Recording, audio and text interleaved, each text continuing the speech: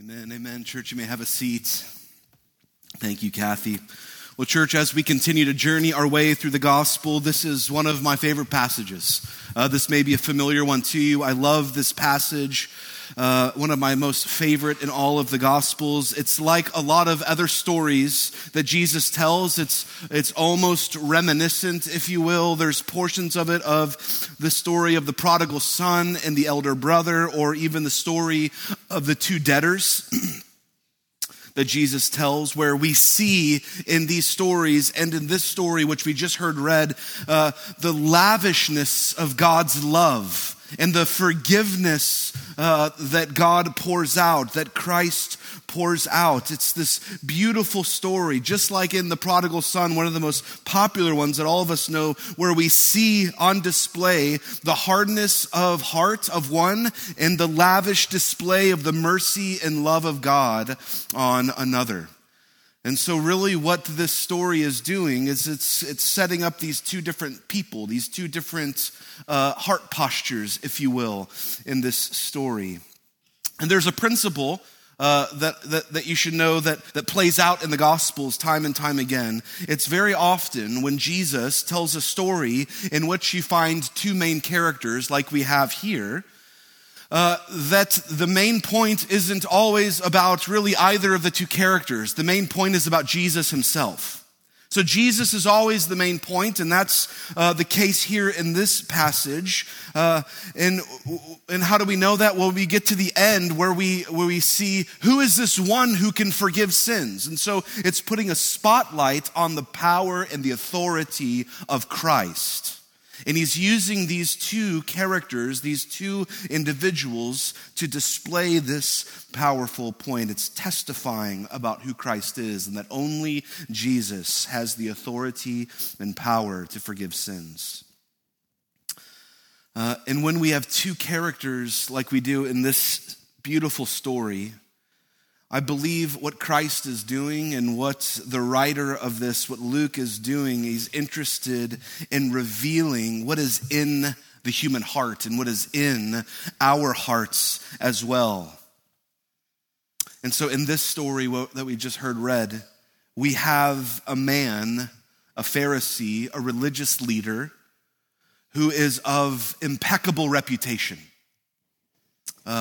He is well loved, he's well known, his reputation is very high, he is esteemed. His religious reputation is known throughout the whole town.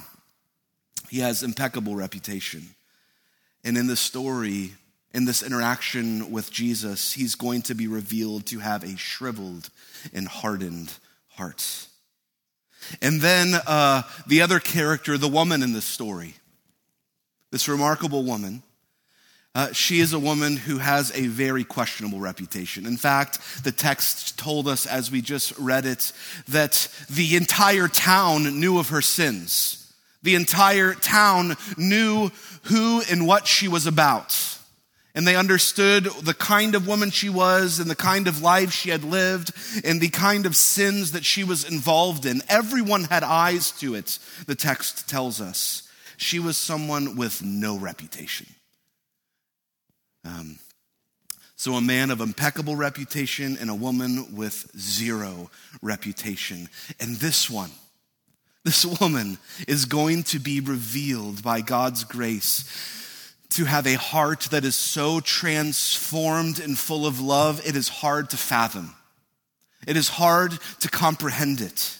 And this story is showing us this contrast. It's setting up this amazing contrast. And Jesus is inviting you and I, as we encounter this text, to ask a very important question. A very important question. Who am I in this story? How do I relate to Jesus? Am I like one or am I like the other? With these two characters side by side, Jesus is inviting us into, what do I think of Christ? How do I respond to Christ? What is my attitude toward him? Where do I fit into this story? How do I feel about Christ? Now, one of the reasons that I love this story is I was studying and I was reading all these commentaries. Someone brought up the point that unlike the story of the prodigal son, where we're given these two characters, where Jesus is sort of telling this story, this parable, if you will, and he's setting up this unrighteous one and this self-righteous one, and then how the lavish love and mercy of God unfolds on this prodigal. Unlike that story, this is real people. These are real individuals. These are flesh and blood people. And so it's this amazing thought that this is a real woman who has been transformed by the mercy and forgiveness of the Lord Jesus Christ. And if you are found in Christ, if you have been reborn, if you are saved, we will meet her one day. Isn't that an amazing thought? This isn't just a story. We will meet her one day. And maybe get to ask her of the lavish love and forgiveness of Jesus Christ that we are all a part of if you're found in him. Now, before we jump in and look more in depth, will you pray with me quickly? Lord, what we know not, teach us. What we are not, make us. What we have not, give us. In Christ's name we pray. Amen. Now, as I was reading this, as I was sort of sitting in the text this week, a question came to mind. I wonder if anyone today would have even shown up in this room if every single person in our communities, on our blocks, in our neighborhoods, in our apartment complex, knew the sins that we commit, knew maybe even that one sin that we don't ever want to tell anyone, that we are covering up, that we conceal, that we hide. Maybe we've told no one about it. If the whole town knew, if the whole block knew, if the whole neighborhood knew, would you have even shown up today? If your neighbor that you're sitting next to knew about it, would you have even come today? The very worst thing about you that you feel shame, that you have guilt, that you lament over, maybe the time you cheated. Maybe it's the credentials that you claimed for yourself that weren't true, to bolster your reputation, to make yourself look good or look better than you actually were. Maybe it's the fact that you love someone who's not your spouse long ago or just last week. And you've tried and you've covered up and you've covered up. Maybe it's the anger that wells up in you every day. Maybe it's the jealousy and the envy that causes us to try to keep up so much with the appearances and with all the things and all the pretty things that everyone else has, but we're just trying to play the game and we have envy in our hearts. I would never say that to anyone. What if that all came out? What if everyone knew about it? And the list goes on and on and on. What would we do? What if everyone knew about those things? Well, church, this woman in this story, her worst sins were known by the whole town. Let that sink in on you. Everyone knew about her. Everyone had a thought about her, and it wasn't positive. She had no reputation. She was found out. She was known. And yet she came to the house of a man with the most impeccable religious reputation in his community. In the company, as this Pharisee has invited Jesus, this rabbi, this teacher that was making a splash in the community, Simon invites Jesus, and he invites all these other people to this party, this dinner that he has, which leads us to all the way back to last week when Jesus is accused of being a glutton and a drunkard, remember? And then Luke gives us this story of Jesus being invited to a dinner party, and it's like he's saying, you want to see what Jesus does at a dinner party? Here's what happens when Jesus shows up at a dinner party. He is no glutton, he is no drunkard, but he is the friend of sinners. Remember that line last week? And so he shows up to this party. This woman shows up who has no reputation. She is undoubtedly just an outcast, a social outcast. And everyone in that place would have been looking upon her with condescending contempt. Like, what is she doing here? Why did she show up? And we have to ask ourselves that question. What is she doing there? Why on earth did this woman walk into this dinner party with the religious elite of the town? Now, you have to understand maybe some cultural context here. In this culture, in the Middle East, it was like this then, and it's like this even now, that this woman, and all women, this is Luke now introducing women into the gospel narrative and his heart and love for all of these women. We read as we tipped into a little bit of chapter 8, which we'll get into more next week. But all a woman had then was her reputation. Her reputation was of utmost importance to her. How she carried herself, what she did, who she was married to, all kinds of things. Her reputation was so cherished in that culture. If she had a great reputation, she had a great chance of making it in that culture and in that place. If she had a terrible reputation, if her reputation was ruined or stained or had a mark on it, or in this woman's case, many, many marks on it, there was a good chance that she wouldn't make it at all, and she maybe not even make it long alive.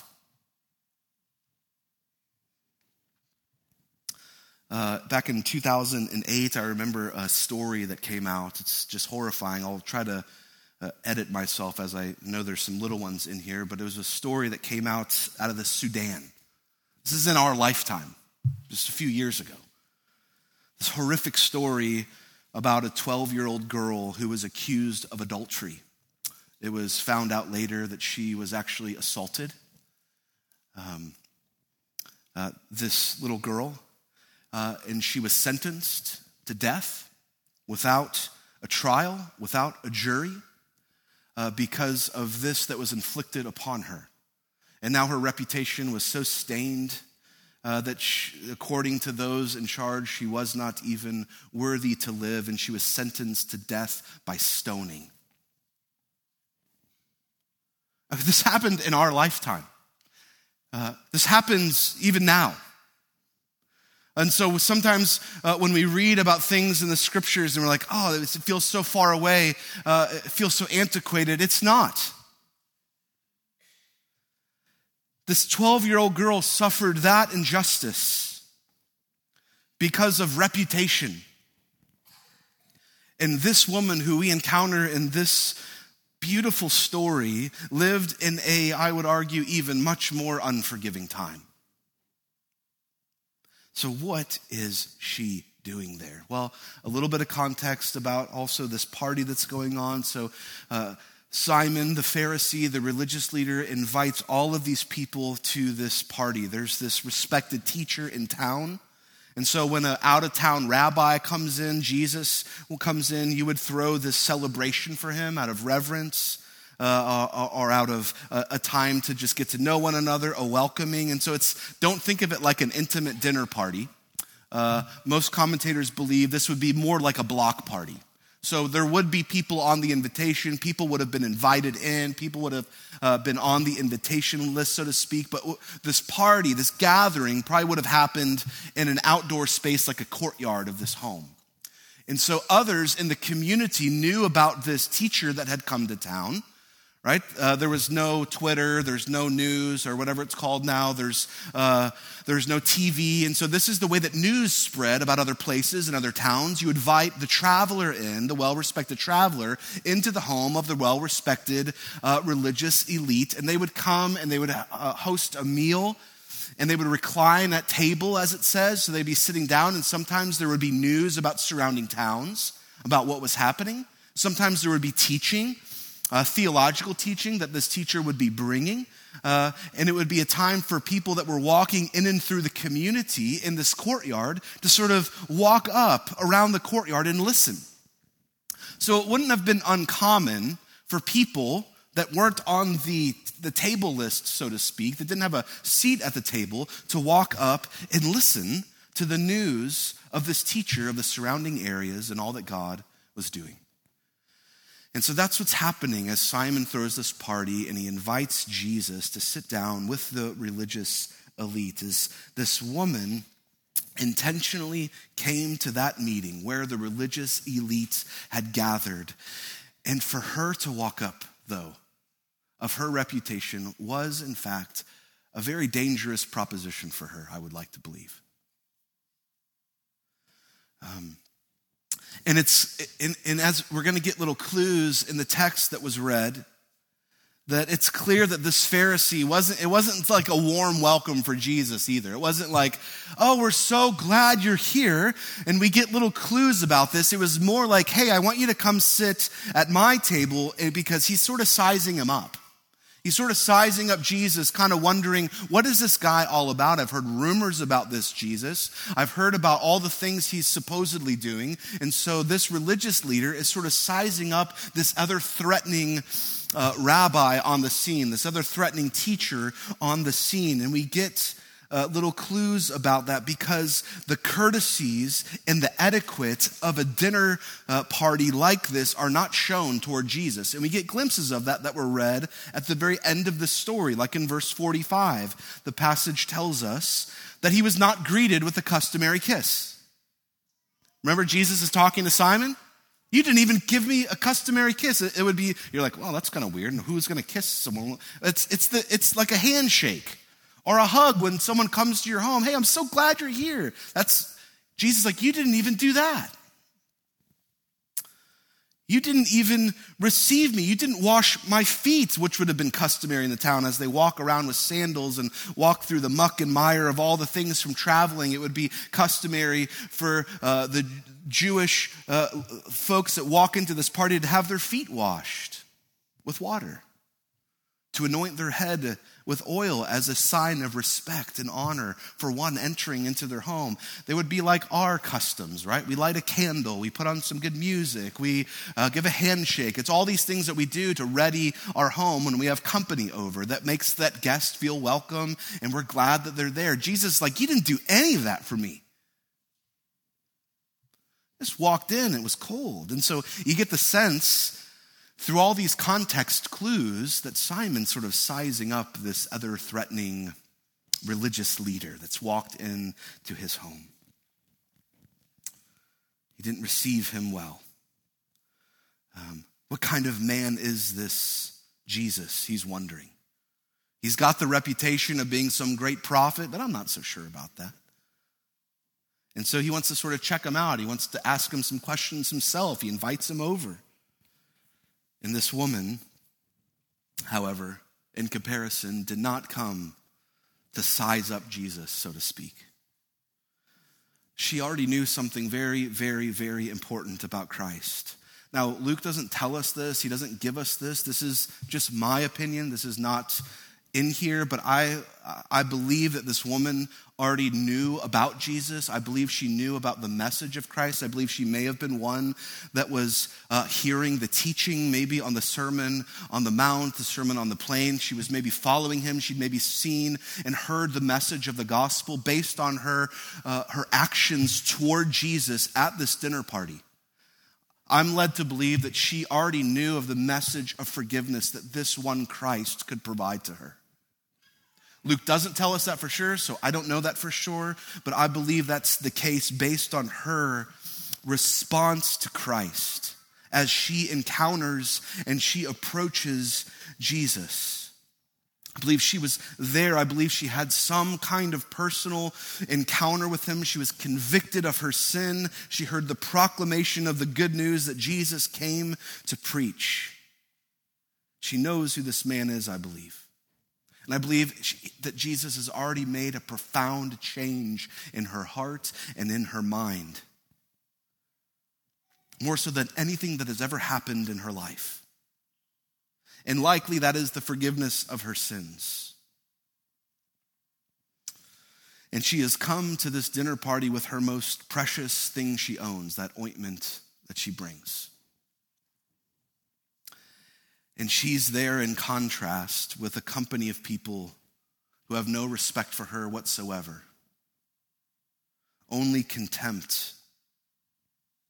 Only looks of scorn upon her. But she's there because this one has preached a message of grace and forgiveness and acceptance even to those that seem so far off from God. And she has to get closer to him. She has to get closer to him. And here's her chance. And so we have these events. They're all, the story is, there's all these folks sort of reclined at the table. So in this context, in this culture, your head would be toward the table, your feet out from the table. Luke says that she came up behind Jesus. In other words, she comes up to the point maybe on the bench or this couch or this thing on the floor or the chair that he's reclining on. And she comes right up to his feet. This one whom she has such hope that he will actually see her and not reject her. She comes right to his feet and she loses control. And she begins to weep uncontrollably. Now I believe there are probably tears of contrition over what she has done, over the sins that she's committed that everyone so plainly knows. But also there are tears of this is my only hope. This one that can be my hope for salvation, for grace, for forgiveness, for mercy in my time of need, for forgiveness that she was so desperately longing for. And so she begins to weep. And you can imagine, this sort of posh party, right, with all these religious, upstanding people, and this woman who had no business being there just throws herself at the feet of this visiting prophet that walks around town and begins to uncontrollably sob at his feet. The tension here is so great. The tension, you can cut it with a knife. And this woman knows that Jesus is the only one that can give her what she is lacking, forgiveness and mercy in her time of need. And she realizes sort of what she's doing, weeping all over Christ's feet, that his feet are just wet with her tears. And it's like, oh my goodness, I can't believe that I've just done this to this one that I love. And so she lets her hair down, pulls her hair down, and begins to dry his feet with her hair. Now, why is this significant? There are rabbis and there's writings at the time that told that if husbands had the right to even divorce their wives if a wife let her hair down or a woman let her hair down in the presence of another man. It was something that was never done. It would have been shocking, especially in this company. And so this woman is weeping. She lets her hair down and she begins to dry Christ's feet with her hair that she lets down in the presence of all of these religious elite. This story, Luke wants us to see that this woman doesn't see anyone else in that room. She doesn't care what anyone else thinks about her. She doesn't care what they know about her. She knows Jesus knows her heart. Jesus has seen her sin. Jesus knows and sees her need, and he can grant forgiveness. And so she's on her knees, weeping and taking down her hair because Jesus is so precious to her. She is expressing her gratitude and her love like no one else is in that room.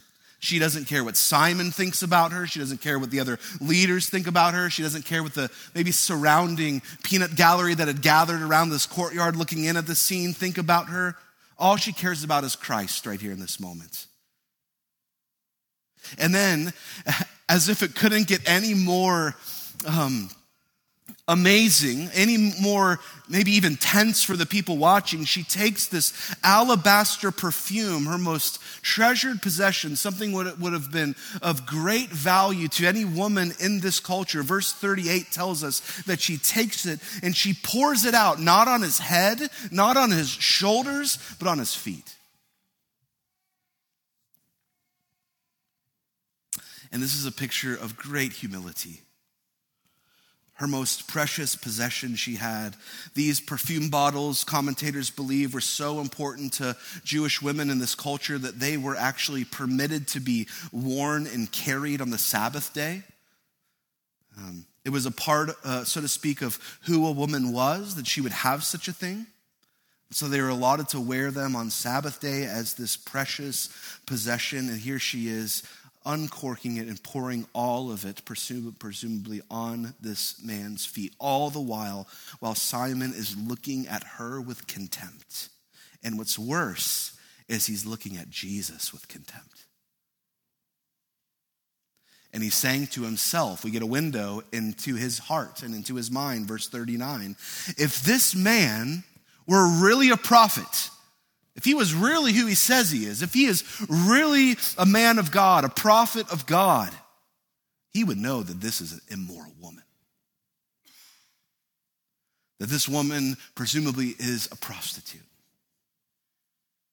This woman has no reputation. She has no business touching a prophet.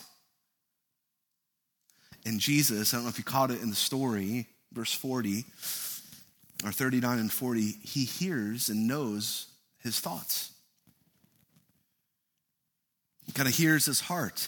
And Jesus asks Simon a question. He says, hey, I need to tell you something, verse 40. And he tells him this little parable. In the middle of this tense moment, this beautiful moment between this woman and Jesus and all these people watching in. And he looks up, perceives Simon's hardened, calloused heart. Who is this man, this letting woman of this reputation touch his feet? Hey, Simon, I need to tell you a story. And he tells him this parable in verse 40. He says, if there are two men, notice he says men here, because here Jesus' heart goes out to this woman, this outcast. And so he's telling him a story that he would connect with and not immediately dismiss. Say there's two men, and one owed 2 months' salary, essentially, and the other owed 2 years' salary. So one of them just a 2-month debt, and the other one had a debt that would be about 2 years' salary. And say that both debts were forgiven for both of these individuals. Which of them would love him more? Now, it's obvious the answer to that question. And, it's almost like Simon was presumably insulted by being asked such a dumb question. He's like a religious elite, a teacher of the law. He's this wise and smart guy, and he's kind of like, okay, thanks, Jesus. It's such a blatantly obvious question, and it's almost insulting to give an answer, I would presume, in this exchange. And he says, kind of like, well, I suppose the man who owed him more loved him more, because he was forgiven such great a debt. And in this little parable, we are given such great irony in his answer. Simon couldn't see it. He didn't get it. He could answer the question correctly with ease. In fact, he was insulted by the question, probably. But the living irony of the story was not obvious to him in that moment. What was unfolding right before him, he just couldn't see it. He didn't get it. And what he didn't understand, as Luke is drawing this out and writing, is that there is another theologian in that room. And it's the woman at the feet of Christ. And she gets it with all of her being. She understands the depths of that debt being forgiven. with tears in her eyes and a heart full of the love for Christ and the love of Christ, she understands. Simon can answer it rightly, and this woman, though, is living it rightly and displaying it rightly. Simon can answer the question, but as this question is posed, as this little parable is brought to the surface of debt being forgiven, we see that Simon here has not been forgiven. Why? Because he doesn't think he needs to be forgiven of anything. It's always dangerous, church. This is a lesson for all of us. It's always dangerous when you look with greater contempt on the sins of others than you look on the wickedness of your own heart. We looked at this very thing that Jesus taught us just a few weeks ago. It's really easy to see the speck in someone else's eye. Meanwhile, we have a log coming out of our own. Here is a living example of this exact moment playing out. And this is right where Simon was. See, Simon did need to be forgiven. Probably even more so than the woman in the story. But he didn't know it. And I love, one commentator says this. Jesus says to Simon, Simon, do you see that woman? Verse 44. It's like he's saying, Simon, you have missed what she has. You have missed the biggest thing going on here. You missed the entire point. The commentator says Simon couldn't see what she had become because all he could see is what she once was. But Jesus saw her heart. And he saw Simon's heart. And don't you love that in the text? He turns to her, like looks at her, but says Simon's name. Simon, her sins are forgiven. Now, here's an important just qualifier here, something for us to understand, and the text will help us get there as well. But it's important to understand that Jesus is not saying that she was forgiven because she wet his feet with her tears. Okay? The text is not saying that she was forgiven because she dried the tears of his wetted feet with her hair. She is not forgiven because she anointed him with oil. Luke tells us in the last verse that she was forgiven, and these were evidences of that forgiveness. This was a heart overflowing with love for Christ, and they were evidences that Jesus had radically changed her heart and had forgiven her of her sin, which no man could have done except Christ.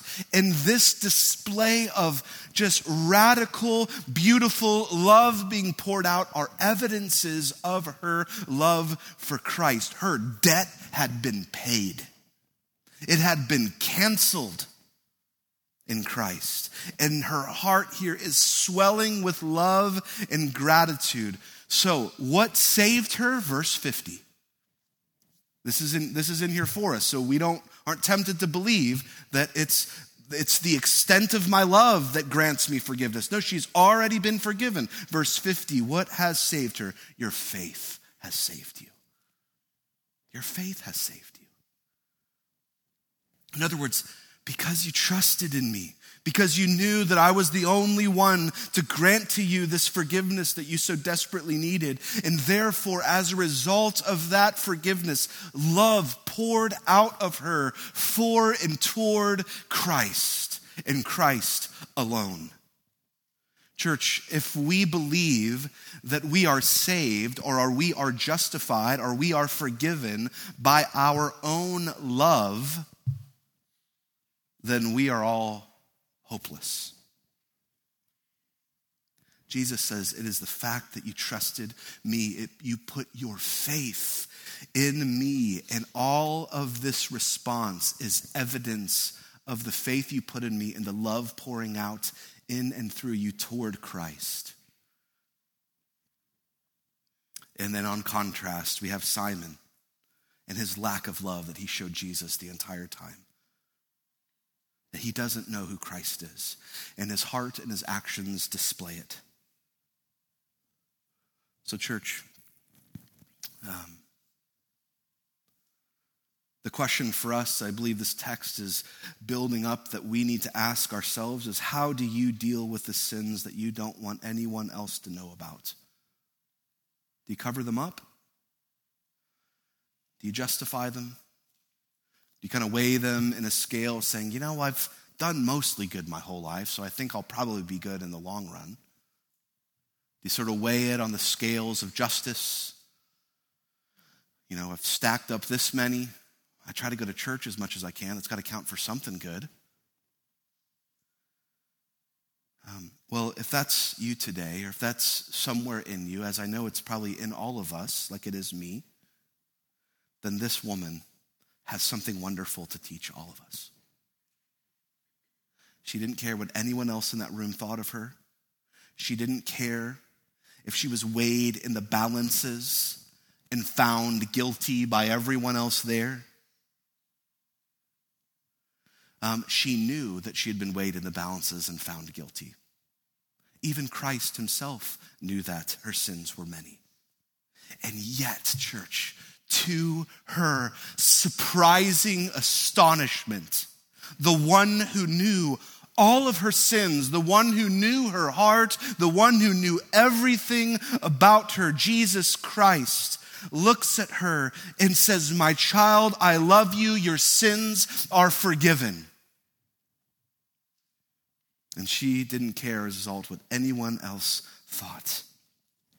Can you imagine that liberating experience? The only one that mattered in that room to her was Christ. He says, "You are forgiven."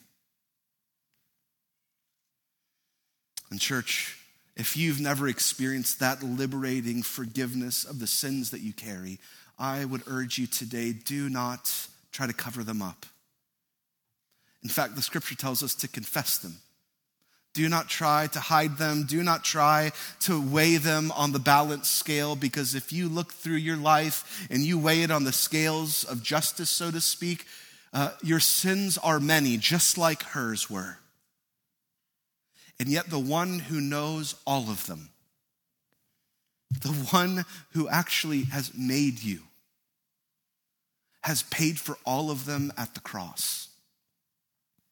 And says to you, should you come to him in faith like she did, your sins are forgiven. Your debt is paid.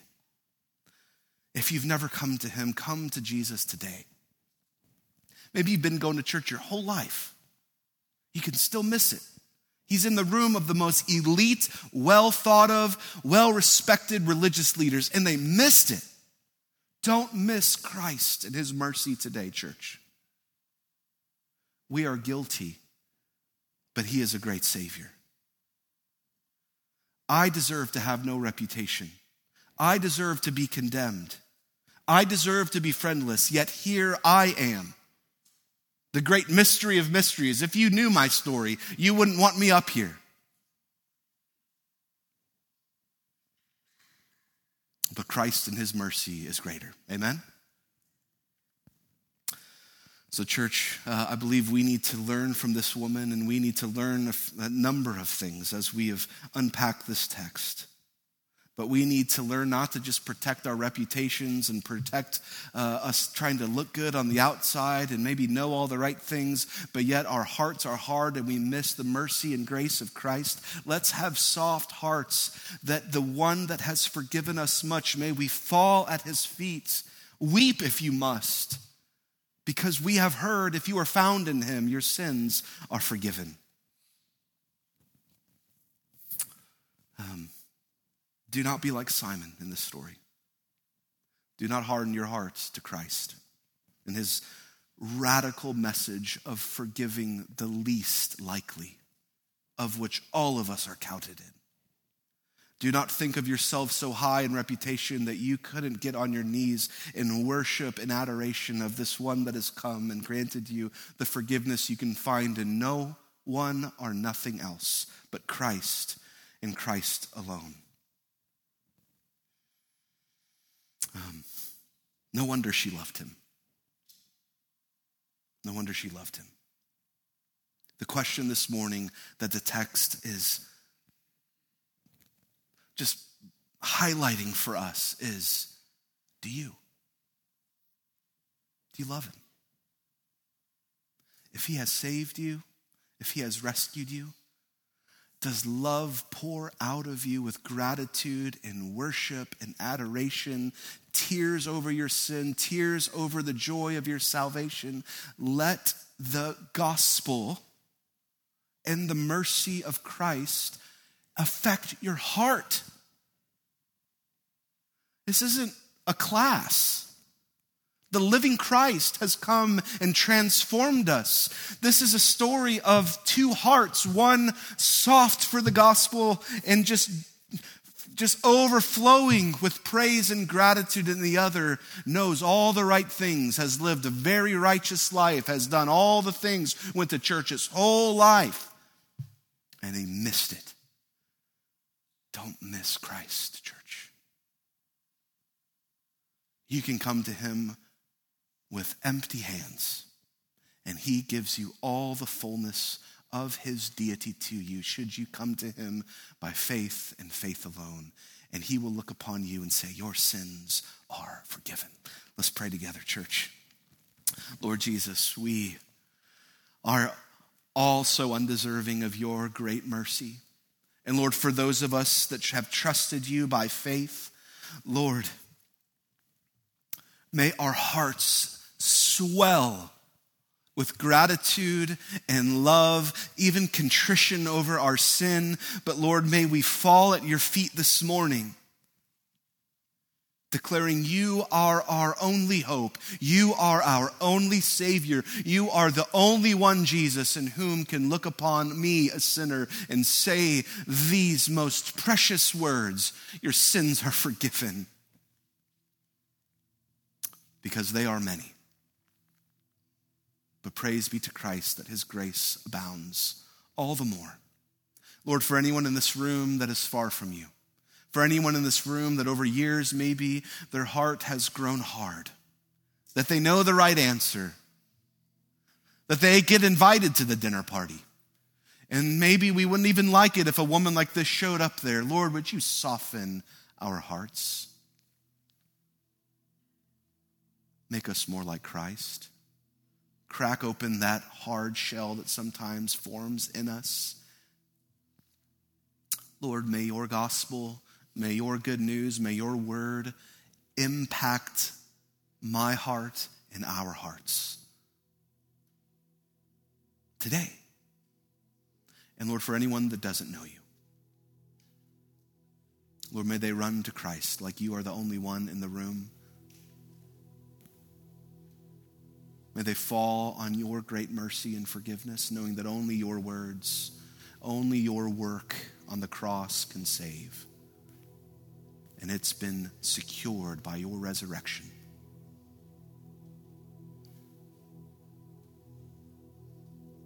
Lord, would you move? Would you do a work in us? Only you can. In Jesus' name we pray. Amen. Church, as we respond this morning, if you need to, come to the front and kneel. If you need to go to the back and find a quiet place, please do that. If you need to stand and raise your hands. If you need to sing at the top of your lungs out of the gratitude of your salvation, please do that. This story is meant to stir our hearts. What this woman did was remarkable. And I would hate for us to just stand up and kind of do church like we always do after reading such an amazing display, a heart-moving display of her, despite all of the difficulties surrounding her, fall at the feet of Christ. And maybe that makes you a little uncomfortable. That's okay. So I want to challenge us. You don't have to do anything different, but I want to challenge us. If the Spirit is so leading you, would you respond to that still small voice and deal with the Lord? Rejoice in your salvation. Weep over your sin. Receive the forgiveness of Christ for the first time. I'm going to be standing up here. If you need someone to pray for you, Ashley will come stand up front. Let's pray together. But would you respond to Jesus? Let the Spirit lead and respond to him this morning and how he's leading you. Let's worship.